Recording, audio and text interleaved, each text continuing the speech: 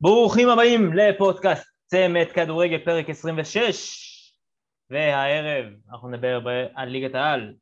מכבי תל אביב ערכה את בית"ר ירושלים, ואיך שזה נגמר כולם יודעים. הפועל ירושלים ערכה את מכבי חיפה, וזאת הייתה הפתעה נעימה. בנבחרת שלנו מתכוננים לקראת אלבניה, ליגה ספרדית, המשחק המרכזי ריאל מדריד נגד אתלטיקו מדריד, ונרחיב על כך. ובליגה איטלקית כל הגדולות נופלות, אבל בעיקר אחד מושפלת, שזה הקבוצה של הלרגר, שגם עליו נדבר. ליגה אנגלית, בקצרה, אנחנו נעבור על המשחקים שהיו, גלגל אותו לשער, וכמובן שאלת מאזין, פתיח ומתחילים.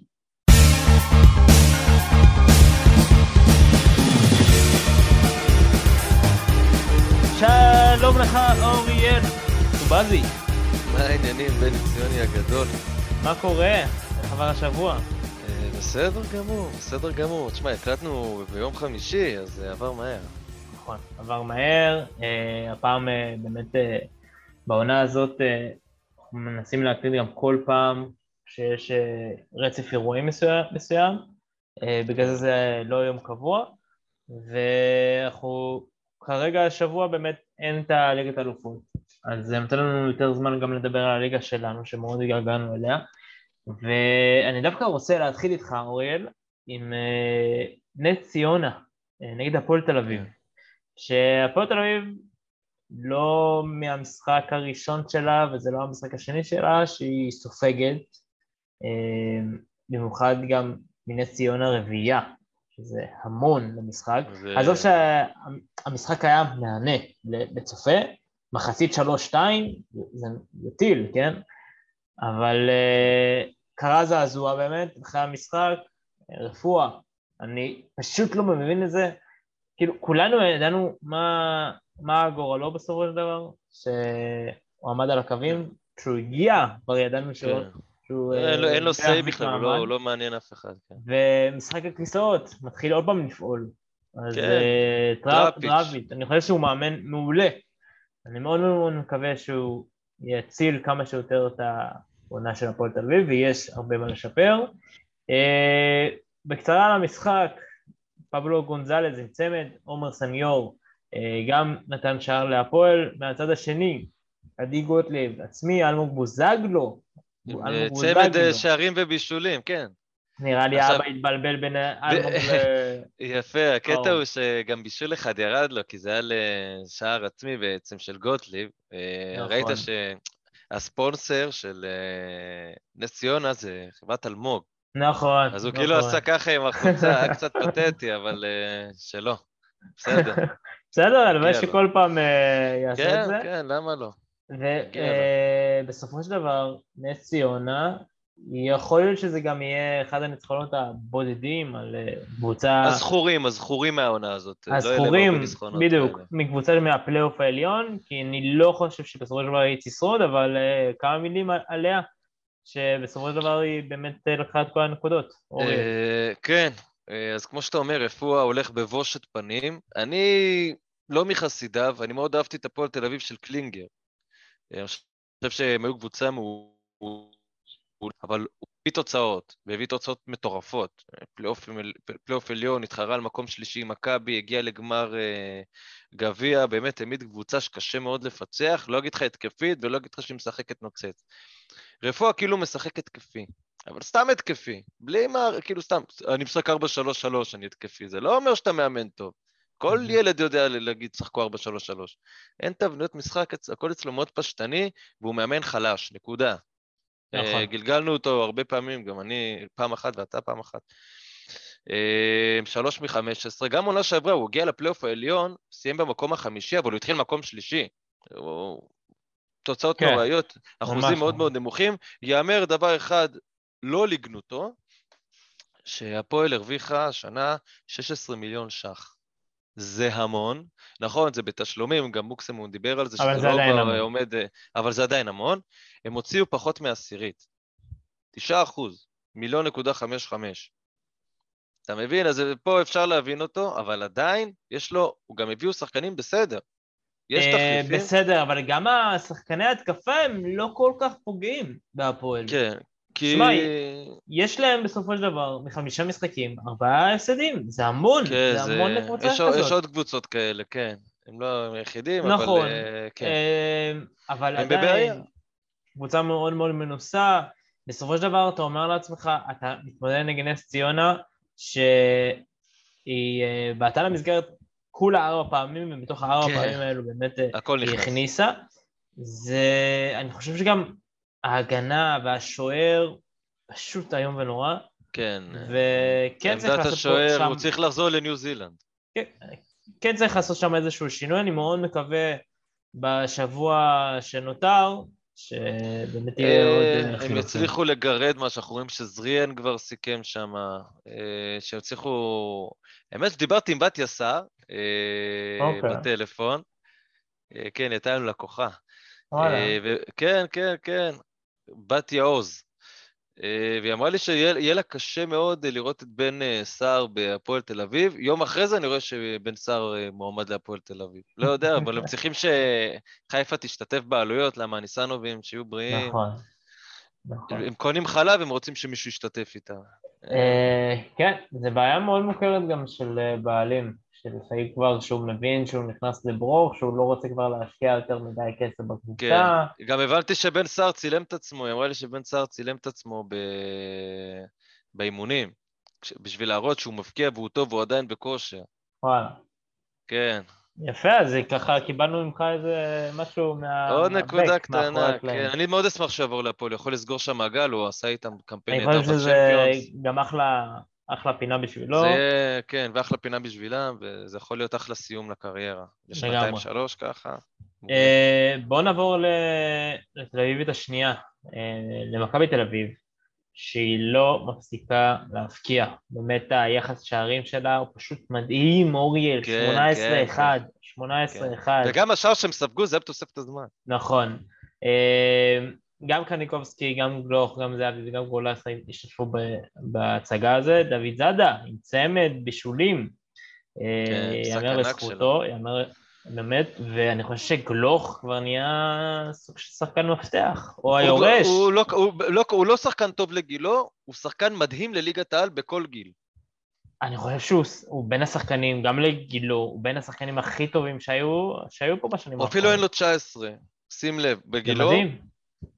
אני לא יודע אם היה פעם כזה שחקן מאז בניון, כי גם מנור סולומון, שהוא היה בן שלו, הוא לא עשה פה, קצת פה, אתה יודע, הפקיע שער נגד מכבי, זה דרדלה, היה לו איזה כמה שערים יפים, אבל הוא דיברו עליו בתור פוטנציאל, במכבי פתח תקווה, היה לו תקופה, נכון, עם קניוק ובניון, זה היה נראה טוב, אבל לא משהו מדהים.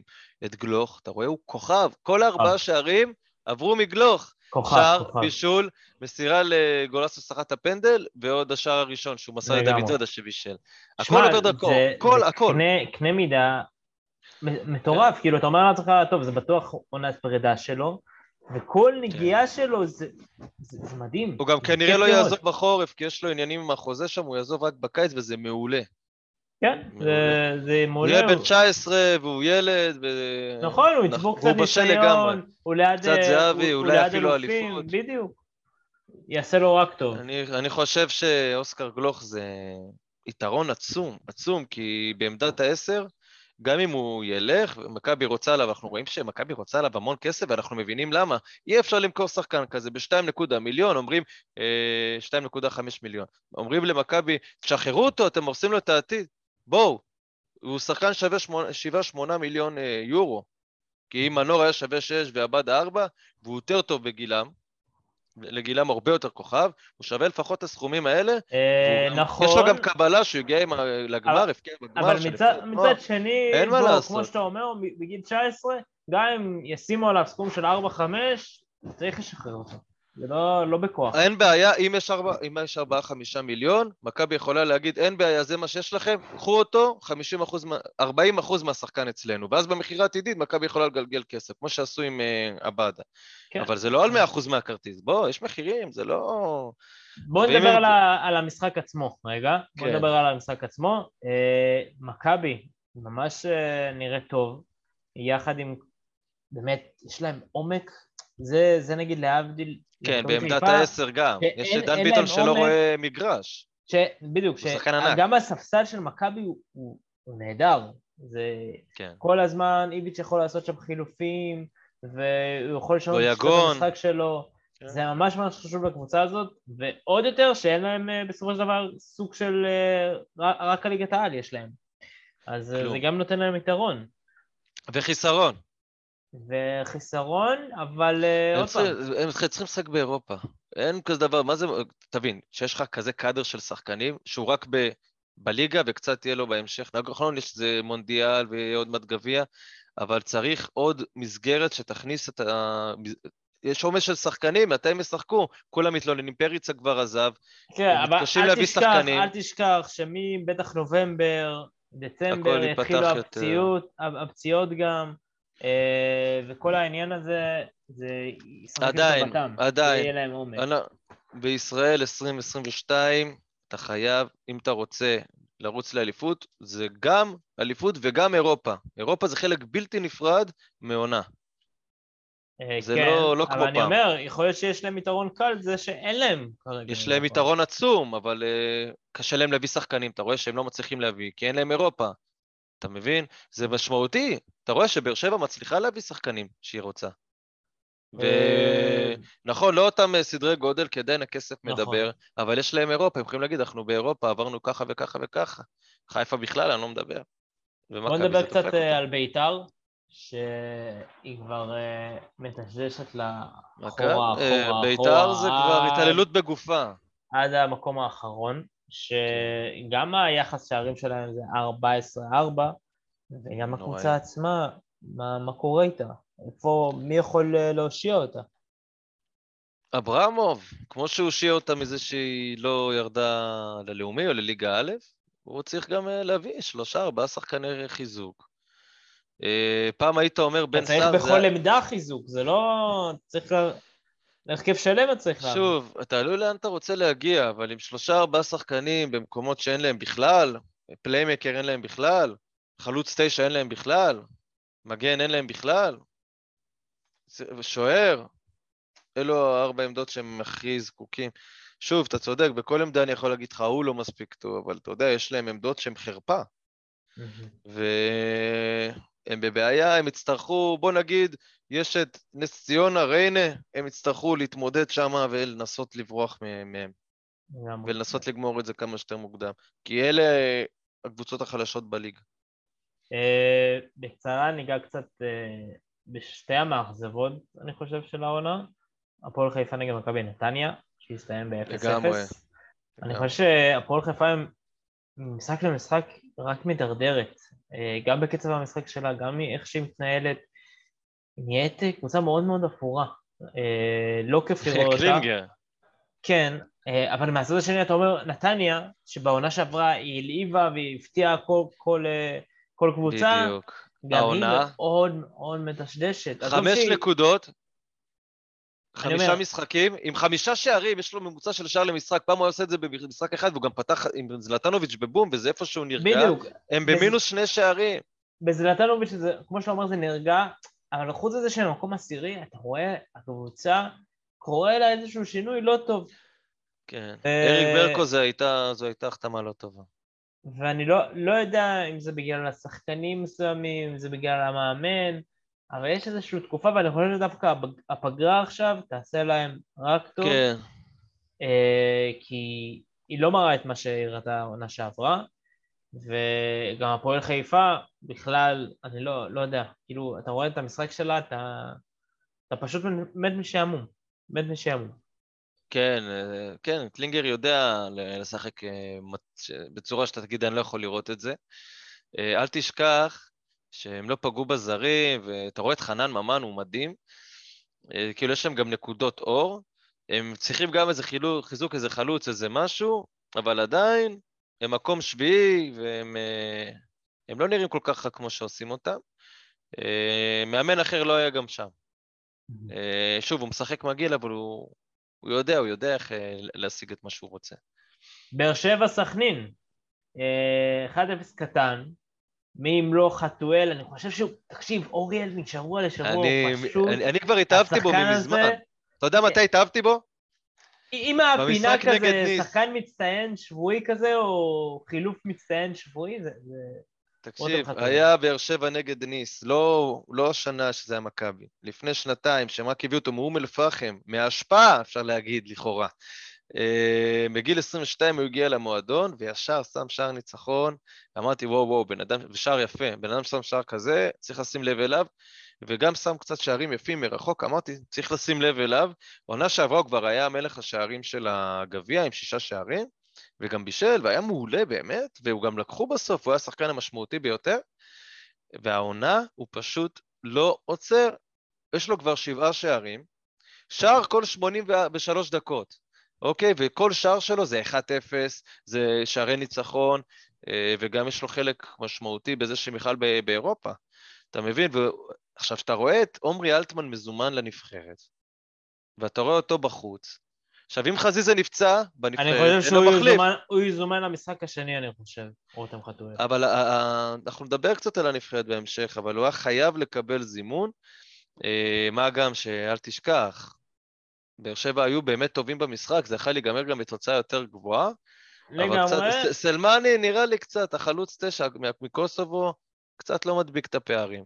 הוא לא אני מדביק שם את חושב הפערים. שהוא טוב, הוא יכול להיות כמובן הרבה יותר טוב, ייאמר לזכותו של ברדה, שהוא באמת לוקח את השחקנים כמו רותם חטואל, מנקה להם את כל המניירות, הוא משחק איתו, ועושה כן, אותם הוא משחק שחקן. איתו סופר סאב, אתה שם לב, הוא לא זה משחק מעולה, איתו, הוא זה לא פותח, בול, כן. זה מסוג השחקנים כמו שהיה את חמאס וכמו פתאום... רגע, אתה מקדים אותי פה. אם יונתן כהן זה הסנסיו הישראלי, מי זה רותם חטואל?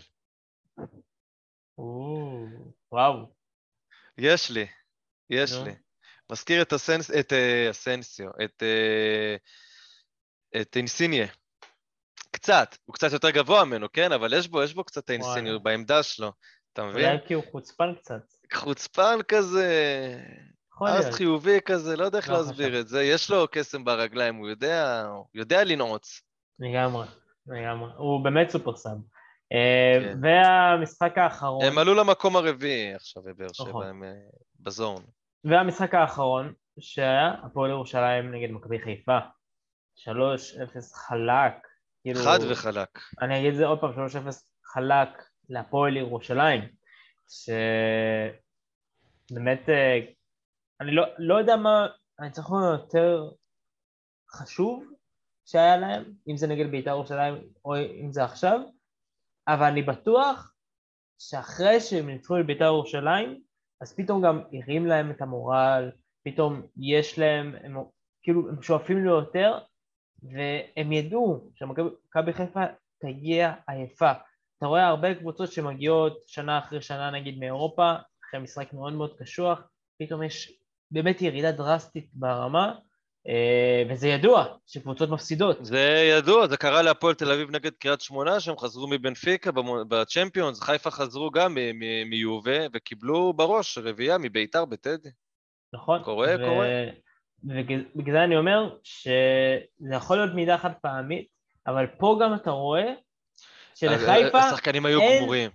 אבל לחיפה גם אין ספסל כמו שצריך, חסר ואין לה. מה לעשות, ברק בכר כרגע לא סומך על הספסל שלו ב100%.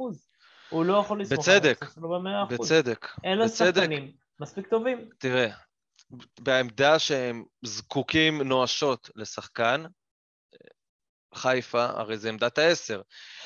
למכבי תל אביב, דיברנו עם אוסקר גלוך הולך, יש את דן ביטון. אם דן ביטון, אז יש לך את גויגון. אם לא גויגון, אז הם יכולים להקריץ את קניקובסקי לעמדת 10, למרות שהוא כל כך טוב שם. לבאר שבע, אם עכשיו יש להם גם את ספורי, ויש להם גם את מיכה, ושהם עושים ביניהם רוטציות והם מעולים. 2 שחקנים מעולים בעמדת 10, שהם רבים ביניהם שאנחנו רואים שהם מכניסים את שניהם. עכשיו אם שרי נפצע, מי מחליף אותו? זה באמת בעיה מאוד קשה. אין. אתה יודע מי מחליף אותו? מאור לוי, הבן של תומר לוי, שתמיד אומרים שהוא כישרון, והוא עדיין לא עשה כלום כמעט. נכון. זה בעיה, אם עכשיו שרי נפצע ל3 חודשים, נגמרה העונה. אין להם מה לשחק, נגמרה העונה. אם שרי נפצע, נגמרה העונה. לא כי הוא... אני בטוח בזמן שנותר, הם יעשו איזשהו שינוי, הם יביאו איזשהו שחקן, אבל כמובן הם קצת בברוך, שכרגע, אני לא מדבר איתך על הרכב הפותח שלהם, אלא הספסל צריך קצת יותר כישרונות, צריך קצת יותר עומק, ממה שיש להם עכשיו. אני רוצה לציין ממש לשבח את אופק ביטון עם צמד. כן, שם צמד. כאילו, מהמאמן במחזור הזה יש לך את אלמוג בוזגלו, אופק ביטון המצטיינים, כאילו, שחקנים שאתה לא שומע. כן, זה היה... בוא נגיד, זה משחק שהוא לא ישקע כל כך מהר את המשחק הזה. לגמרי, תקשיב, זה... יש לה גם את אוגוי, הם הביאו את בוטקה, חדש, יש להם שם... תשמע, אני חושב שזה... גיא בדש עם הפריחה המאוחרת שלו, זה מדהים, נידם. אני חושב שגם צריך לתת קרדיט למאמן, זיו אריאל, למרות כל הרעיונות שלו, שהוא סופרסטאר בפני עצמו, הוא גם מאמן מאוד חכם. כן, כאילו ברעיונות הוא דחקה כזה, דודה שלי, אמא שלי, אתה אומר כזה, מה? מי זה? אבל אתה רואה אותו מתנהל על המגרש, חוכמה יתרה, יודע להעמיד קבוצה, אתה רואה גם, הרי היה שער מנבדל של דין דוד, לא יכול להיות. קילומטר קדימה, אני לא יודע, אני באמת לא יודע, יש לו בעיה, אני לא יודע מה נסגר איתו. אתה רואה שהקו שם, של הפועל ירושלים, פלס, הוא קדימה והקו ישר. זה היה מדהים. אתה רואה קבוצה מאומנת, גם שהוא משחק עם קיצוניים קצת, אנחנו רואים בוטקה וזה, עם בדש וזה, יש פליימקר, יש שחקנים, הם משחקים, כאילו, אני חושב שזה דווקא קצת מבין אילם הוא לוקח פה, די בטוח בזה, כי הוא משחק מאוד מאוד דומה, גם בשיטה, וגם אתה רואה קצת לחץ גבוה, תוקפים, לא מפחדים, בשנה הראשונה שלו הוא היה מאוד מאוד פחדן, נכון, תמיד הוא יודע לשמור על הגנה, אבל הוא מאוד מאוד פחד. אנחנו רואים שהוא משחק והוא כבר במקום שלישי, שמע, הפועל ירושלים... סימני שאלה. מה יהיה איתה? היא בסופו של דבר, היא הקבוצה, חוץ ממכבי בתל אביב, שלא הפסידה. זה מטורף. זה פשוט מטורף. אני מקווה מאוד שגם אחרי הפגרה הם... מי המאמין שהפועל ירושלים יהיו יותר חזקים בית"ר ירושלים? זה דווקא יכלתי להאמין, גם עם חומר השחקנים שם. מתי? לא השנה. עכשיו אני אומר לך 3 שנים אחורה. הפועל ירושלים התפרקה, זה קבוצת אוהדים שקנו את השם מחדש. אבל השנה כמובן שיש להם חומר שחקנים הרבה יותר טוב. ברור. אוריאל. כל הכבוד להם. לגמרי. בוא נדבר קצת על הנבחרת. יש לנו כמה סיבות לחייך, אולי כמה סיבות פחות. סגל חסר. קצת חסר לי באמת את השחקנים שעושים את השינוי, השחקנים הצעירתיים כמו נור סלומון, מאוד מאוד חסר לי במשחק הזה, אבל מנגד, יש לך... טוב, חזיזה בכושר על, ודווקא אין לי בעיה עם זה. זהו, מנגד יש לך את 2 שחקנים בהתקפה, שמובטח להם באמת ההרכב כנראה, שזה גם שון וייסמן, כמובן ש... השלישייה הקדמית זה די סגור, זה חזיזה, וייסמן והבאדה. הוא בתקופה באמת באמת טובה, הבאדה, שהוא... לגילו... בפני עצמו. בגילי 20 הוא הפקיע הכי הרבה שערים באירופה, עם כמה שחקנים במשותף, 6 שערים, הוא שחקן אדיר, והוא לא כל כך נוצץ, אבל הוא מדהים. נכון, וכפי שאתה אומר, חזיזה, אבל חזיזה זה מוקש. למה? כי חזיזה... נכון. זה מישהו שאתה לא יודע אם בוודאות הוא יהיה טוב באמת בנבחרת. האמת שעד עכשיו הוא היה מעולה, אני אגיד לך מה הבעיה בזימון. שאם עכשיו חזיזה נפצע, אין מי שיחליף אותו. למה? והם לא מזנים את חטואל. עכשיו, אני לא מבין את זה, מה הם עושים בכוונה, תמיד, אני לא מבין את זה, תשמע, אם אני הייתי אורן חסון, הייתי מפטר את כולם, כל פעם שמישהו מתחיל לעלות לשתן לראש, במקום אני מפטר, בלי לתת לחכות את דבר ראשון, אני חושב שאורן חסון לא צריך להתערב בשום דבר. דבר שני, אלון חזן עושה את הזימונים שלו. טעויות של ילדים. בוא ניתן לו את הצ'אנס. תראה, כמה פליימקרים יש, כמה 10? 1, רמזי ספורי, והוא פצוע. הוא פצוע. הבנתי שהוא עשה היום אימון מלא. עשה אימון מלא, עשה גם אתמול אימון מלא, אבל הוא עדיין לא בכושר C. אתה מבין מה אני אומר לך? כן. שאין לך, כאילו אם עכשיו הוא יוצא, אין מי שיחליף אותו. עכשיו, תביא לפחות דן ביטון, משהו, סתם לגיבוי, לכיף. אני לא מדבר על זה שלא זימנת את אבו פאני וזה, אבל תנו למי שמגיע לשחק, או לפחות גיבויים, זה אני לא מבין. עכשיו, אין זהבי, אז מי מחליף? אין דבור גם, אז מי מחליף את וייסמן? טוב, די בריא, בוא נראה, זה בסדר, זה כבר חלב שהחמיץ, כן, אבל כאילו לא, הם לא רואים את הנקודת אור, זה ההגנה שיש לנו גם את שון גולדברג, ויטור, נכון, ניר ביטון נפצע, זה קצת בעיה אם יהיה מחליף, אבל שתבוא הבין, מי יפתח בשער, קלאזר? אני חושב שהוא לא ייקח למרציאנו. אבל מרציאנו לא פותח אפילו. בסדר, גם דסה, תראה, גם דסה לא משחק. אבל תחשוב שגלאזר משחק כל פעם מחדש, אני חושב שכרגע, הוא בעונת שיא שלו כרגע. אז למה לא לתת לגלאזר? מי שמשחק, מי שטוב, תן לו לשחק. למה לך לזמן... כי זה כמו עשה לך רע, והחלטת שזהו, אני חושב ש... אבל אם השוער לא משחק כבר כמה חודשים, והוא שוער שני, למה שהוא ישחק את ה... תראה, יש גם בשורות טובות, אני אגע בזה, יש גם בשורות טובות. אחרי המשחקים נגד אירלנד, הרי יש גם את הנבחרת הצעירה נגד אירלנד.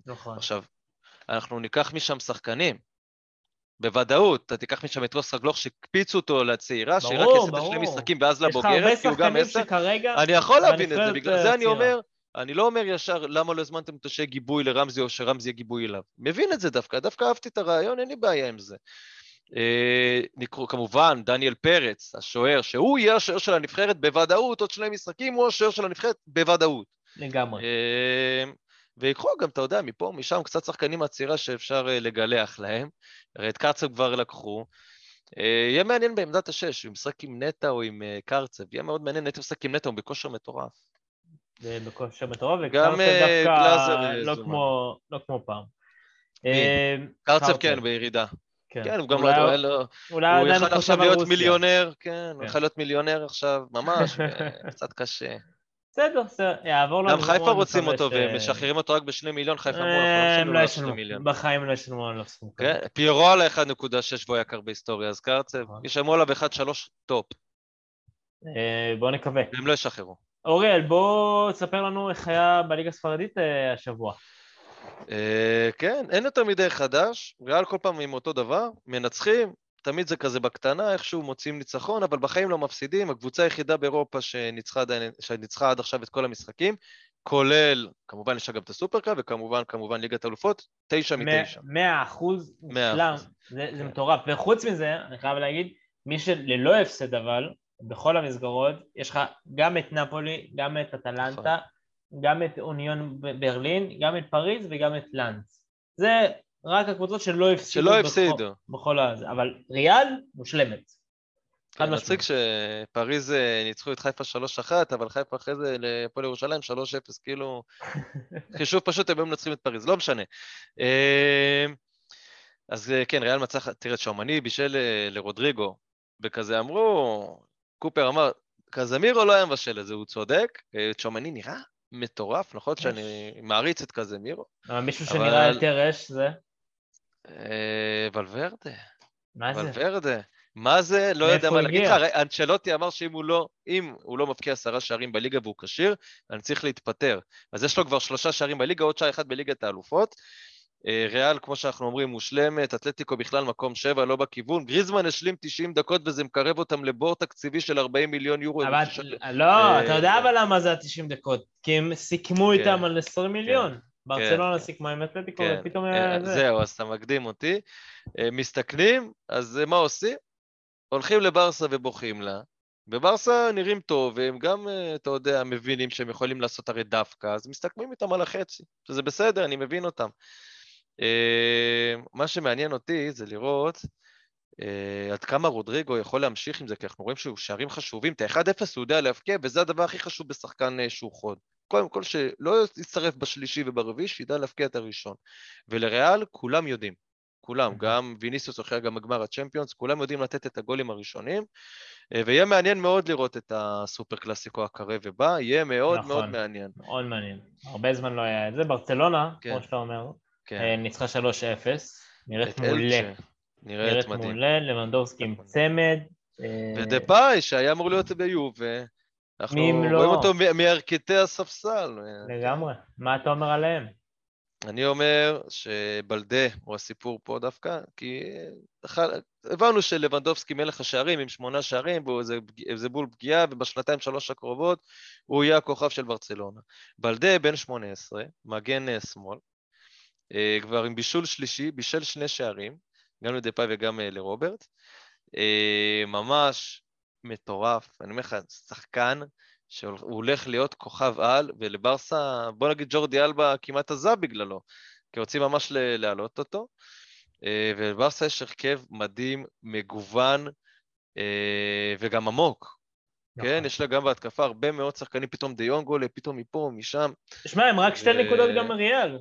כן, ושתי נקודות צריך להגיד, שהם סיימו ב-0-0, הם היו הרבה יותר טובים, מראי ויקנו. נכון. הם היו הרבה יותר, זה יכול להיות בכיף, כאילו שוויון בנטל, כמו שאומרים. גם היחס שערים שלהם זה כמו מכבי. היה הכי טוב, הכי טוב, כן, כן. בדיוק כמו מכבי, הכי טוב בספרד. אבל אתה יודע, ריאל זה יחס שערים, זה...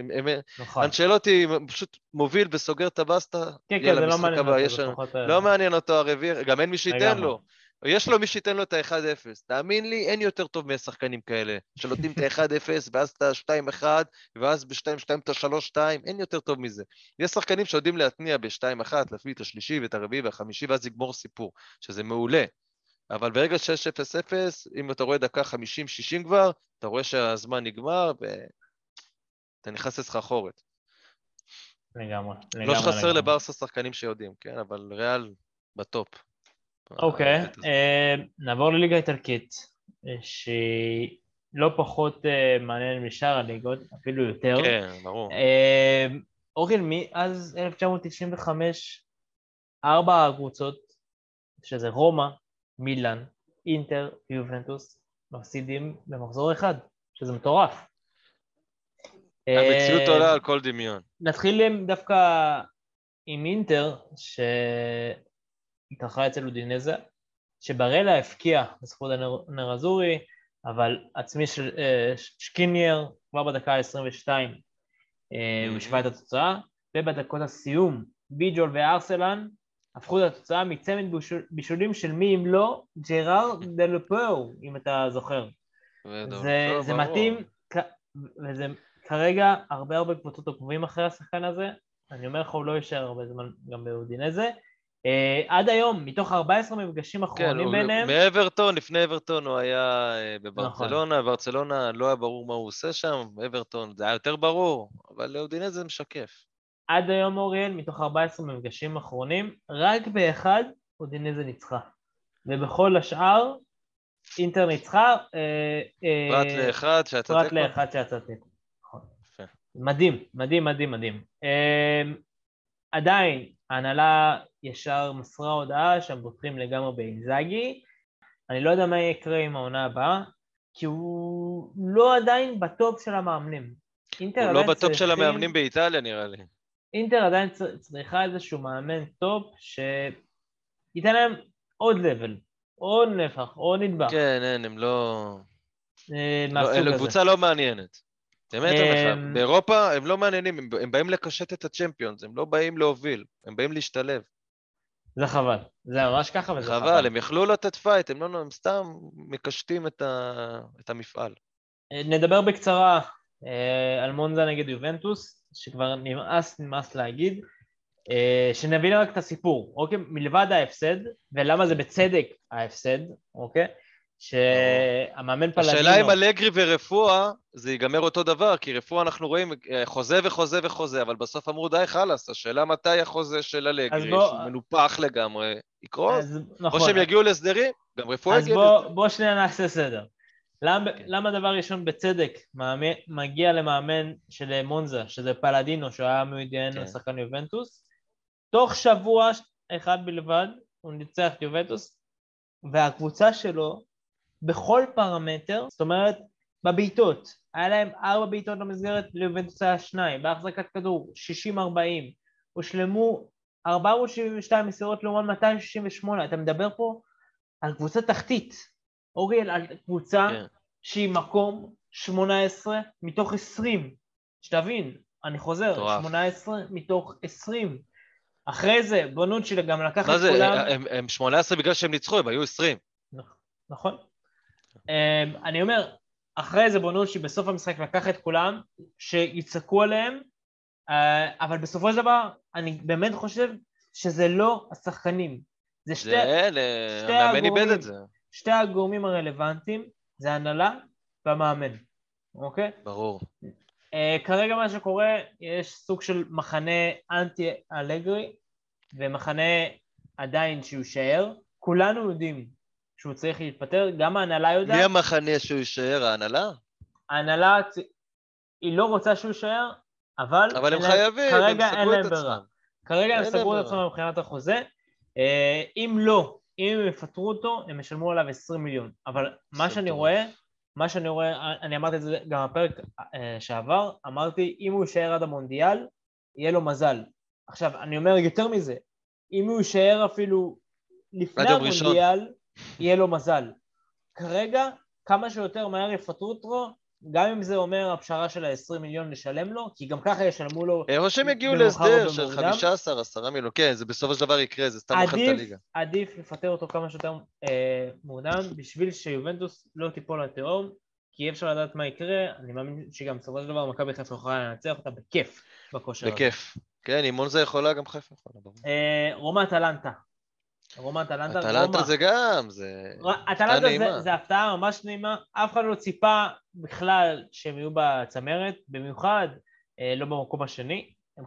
אחרי העונה שעברה חשבנו גם שקצת ירד ברמה, היא ויחד עם נפולי שעוד שנייה נדבר עליה, אבל מה שקורה באמת, אטלנטה ממשיכה את רצף הניצחונות, מורידים מקבל עוד פעם אדום בדקות ה-90, למרות שרומא משחקת נפלא, היא משחקת טוב, איך תסביר את זה, שגם לרומא לא הולך, גם למילאן לא הולך, לאינטר, ליובי, לא הולך להם? תשמע, המחזור הזה זה היה מחזור גם שגם מילאן וגם רומא פגשו כביכול קבוצות מעליהם, קבוצות מעליהם כרגע בטבלה. אבל הם נשארו מעליהם. נכון, קבוצות גם לא קלות, אם זה בבית, אם זה בחוץ, אבל בסופו של דבר אטלנטה פשוט מראה לנו, אפילו כשמנצחת 1-0, היא עדיין קבוצה ממש טובה. ולסיום, מילאן נפולי. בוא נדבר רק על המחצית השנייה, כי זה מה שהיה מעניין בו. התחיל עם פנדל לנפוליטנים, פוליטאנו כבש, ג'רו צימק, אחלה שחקן, באמת אחלה שחקן, אני חושב שיש לו עונה נפלאה, וג'ובאני סימאונה נעץ את השני לטובת התחילת לבן של ספלטי.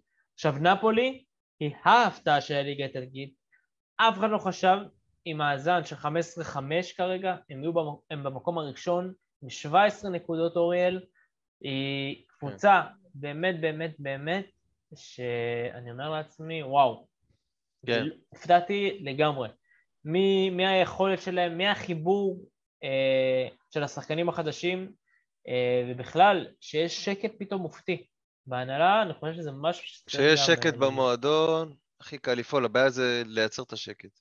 לגמרי. נעבור קצת על ליגה האנגלית. מחזור באמת פורה, חלק נדחו בגלל הבעיה של המלכה, חלק שיחקו. שלושת המשחקים הבולטים, אוריאל, ששיחקו, זה היה וולפס נגד סיטי, שסיטי ניצחה 3-0, עוד פעם, אלן מפקיע, זה כאילו, אם הוא מפקיע שער אחד, זה כאילו, מה, שער אחד הפקעת? כן. זה משהו... מלך השערים באירופה עם 11 שערים. מטורף.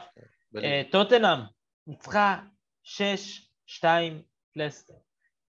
דרכה אותם, כן. לסטר בבעיה חמורה, לסטר בקריסה. לסטר ממש בקריסה. טוטנהאם ממש נושפת באירופה של סיטי במקום השלישי. וארסנל כרגע במקום הראשון, אחרי 3-0 על ברנטפורד, הולך להיות סופר מעניין. מה אתה אומר על הליגה עצמה? אני חושב שארסנל במחזור השביעי, להיות במקום הראשון זה אחד אתה רואה שסון, כל שער שלו זה עונג צרוף, וכאילו, זה מגניב שזה כאילו טוטנהאם, סיטי וארסנל בטופ, קצת מראה על ירידת הליגה, אוקיי? כי מנצ'סטר לא תופסת, וצ'לסי על הפנים, וליברפול בכלל פתחה את העונה מזעזע, וזה נותן לקבוצות ככה שמחכות להזדמנות כבר שנים, כמו ארסנל, טוטנהאם, שהן יכולות גם קצת אולי צ'מפיון, זה אולי לרוץ קצת לאליפות, להרגיש קצת, כי הקהל שלהם שכח מה זה בכלל. אבל סיטי יקחו אליפות, כן, כי יש להם את ארלינג האלנד, שיש לו 11 שערים בליגה רק, אין שחקן שיש לו 11 שערים בליגה. וכן, כבר חפרנו על הנקודה הזאת, ומיטרוביץ', החלוץ של פולאם גם, שחקן אדיר, אני רואה את זה בתור שנה האחרונה, רק שמנור ישתף איתו פעולות כמה שיותר, והוא יכול לספר יום אחד שהוא שיחק איתו. טוב, אוריאל, גלגלות על השער. את מי בחרת לגלגל השבוע? אני מגלגל את אנדרה מרטינש, של הפועל באר שבע. אני אגיד לך למה. מאיפה הבאת את השחקן הזה? אני אגיד לך, בדיוק, הוא היה אמור להיות הכוכב של הפועל באר שבע, בעמדת ה8, בעמדת ה50-50. עכשיו, עזוב שהביאו את אליאס והביאו את שמיר, גורדנה מתחיל לשחק בעמדה שלו, והוא גם זר. במקום שהוא יוביל, הוא בקושי מצליח להשתלב. אתה יודע, הוא גם הביא אותו מלגיה ורשה וזה, אבל הוא גדל בספורטינג וזה נראה בוא נגיד, גג עד הקיץ הוא פה, אפילו בחורף כבר מחליפים אותו, והביאו זר במקומו פלוס עוד זר. ובעצם הוא סיפור עצוב, כי הוא הביא אותו בשביל ממש כאילו להיות הכוכב בעמדת ה8, ואפשר כבר להגיד את זה, זה לא עובד, אחרי יותר משנה כבר אפשר להגיד, זה פשוט לא עובד. טוב, מבאס, ממש מבאס לשמוע. כן. אני בחרתי, כמו שהפיג'מות אוהבים לשיר, את המנג'ר המקצועי, יוסי בניון. כן. אז את האמת שאני קצת התאכזבתי ממנו השבוע, שאפילו הוא לא ניסה לגשר בין הדברים, פורסמו המון דברים, אבל בסופו של דבר... עושה רושם שהוא המאמן, נכון? לא אלון חזן. זהו, אז אני שנייה אגיד בכמה מילים. עושה רושם שליוסי בניון יש הרבה מאוד אגו. וגם כשיש לך הרבה מאוד אגו, בתור מנג'ר מקצועי, אתה יודע, צריך לגשר בין הדברים. גם אם לשחקן עצמו יש אגו, אתה צריך קצת להיות מעליו. כל הסיפור הזה בכלל שקרה, חבל שככה זה יתפוצץ, אתה ידעת מה יקרה. תחשב על אלבניה, הם אומרים השחקן שכבש לישראל הכי הרבה שערים בכל הזמנים, גם בנבחרת, גם מחוץ לנבחרת, לא מגיע, למה? לא רוצה לסדר לו חדר במלון, מה חושבים עלינו? בגלל זה אני אומר, זה משהו שזה חבל, וזה קורה הרבה עם ישראלים, עם מאמן או מנג'ר, זה קורה הרבה עם ישראלים שיש להם את האגו הזה, הבלתי נסבל, או את הכבוד הזה שאני אמרתי לך פעם אחד, ואתה אמרת לי שלא יקרה כלום, וככה זה יישאר.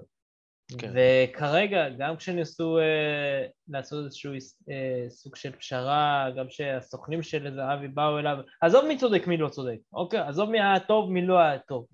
אתה כאילו, יש לך את השחקן, אני לא אומר הכי טוב, אבל את גולת הכותרת של הנבחרת כרגע, אוקיי? הוא היה באירופה, הוא כל הזמן היה עם חדר לבד, אני בטוח שאפשר למצוא דרך, כאילו באמת לגשר בין הדברים. הם לא רצו אותו כנראה מספיק, הם רוצים לשנות את הדם של הנבחרת לגמרי, גם אם אתה משנה את הדם לגמרי, יש איך דרך גם סוג של להיפטר. מסכים איתך. משחקן כזה, מגודל כזה, זה נמאס. נבחרת ישראל ידועה בתור נבחרת שלא יודעת להיפרד. צריכים ללמוד מזה, ובמיוחד יוסי בניון שחבל ככה, הוא פותח את זה, אני באמת חושב, שבתור מנג'ר מקצועי הוא צריך להיות הרבה יותר בוגר. כן, בוגר זו המילה, כי גם בלבול, איך הוא עזב שם? טוב, אתה לא נותן לי לזמן את מי שאני רוצה, יאללה, עזוב אותי, ביי. זה לא נגמר יפה, זה נגמר ילדותי, מה זה? עכשיו, דווקא פה אני יכול להבין את בניון, כי הוא רוצה לטובת הנבחרת הצעירה, אבל יש מאמן, הוא מחליט, נקודה, סוף. נכון, עוד פעם, אני יכול הרבה פעמים לחזור על זה, אבל אני אומר לעצמי, הסוג הזה של להיות שני שחקנים בחדר, בסופו של דבר, מה זה נותן? מה אתה חושב? כל ערב ידברו... תחנוך אותו, כן, כאילו הם ישנו מחובקים בלילה ויתמוך בו. בגלל זה אני אומר, זה די מעצבן, זה חבל, זה בסה נורא שזה ככה קורה. זה אישי. תתבגרו כבר. אני חושב שזה אישי. אוריאל, שאלת מאזין השבוע. כן, אז בועז NBR, אולי זה אין הבר, בוא נגיד ככה, שאל שאלה מגניבה. הוא אומר לי, תתאר את המשחק של מכבי, תתארו לנו במילה אחת את המשחק של חיפה, אבל במילה אחת. מאכזב. אני רשמתי טבעי. כי זה טבעי, אין מה לעשות, אחרי משחקים כאלה. עדיין מאכזב, אני חושב. ההיסטוריה מלמדת שזה קורה. כן, אבל לספוג 3, זה אחרת מאשר לספוג 1. כן, מה זה 3? יכול להיות 5. כן, בדיוק. לבחר בכלל לא היה לו נעים לעלות לראיון שם. כאילו, מרגיש ממש לא נעים. נכון, שפור.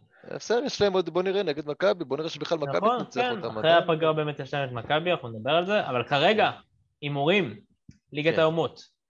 כן. אורי, אז בשישי יש לנו משחק מרכזי, איטליה, שלא נראה כל כך טוב נגד אנגליה. שנראית מעולה. תראה, אם אין גביע על השולחן, תראה, אנגליה לא מנצחת את איטליה, זה ידוע. השאלה אם זה יקרה הפעם. אתה יודע מה, אני אומר, זה הפעם קורה. אין ניתוי יותר טוב מזה בשביל אנגליה. 1-0 אנגליה. אתה יודע מה? 2-0 אנגליה. יפה. 1-1. יפה, אתה אומר שאנגליה גם הפעם לא ינצחו. כן. אוקיי, בסדר, קשה להשלים. אוקיי, יכול להיות. שבת. המשחק שלנו, ישראל נגד אלבניה. קשה. אני מקווה שישחק עם קניקובסקי 8 ועם נטע 6 או משהו כזה, כי אחרת אני לא רואה לנו סיכוי. טוב, מה אתה אומר, נהיה נאיבים? אתה רוצה שאני אתחיל? כן. 2-1 ישראל. היה 2-1 בחוץ, בוא נראה. אני אומר טקו, ואז אנחנו נצטרך לחכות לחסדים מבחוץ, שאנחנו באמת נעלה מהמקום השני. תהיה אופטימי. יאללה, 2-2. 2-2. אתה יודע מה? 1-1. תגיד לי מה, אמרת משהו זהו, נגמר. טוב, 2-2. היה כבר פעמיים 2-2 פשוט, זה נראה לי לא הגיוני 3 פעמים, בסדר. צ'כיה, פורטוגל. פורטוגל 3-0. אתה יודע מה, 3-1 אני אפנק את צ'כיה בשער. נכון, תמיד יש את השער הזה. כן. 2-0 פורטוגל. ספרד, שוויץ. 1-1. הפתעה. ממש. 2-1 ספרד. הם משחקים קשים. ובראשון, 2 משחקים המרכזיים. דנמרק, צרפת. 2-1 דנמרק. הם כבר ניצחו במשחק האחרון. מה אתה אומר? דנמרק מפלצות. 2-0 צרפת. כן?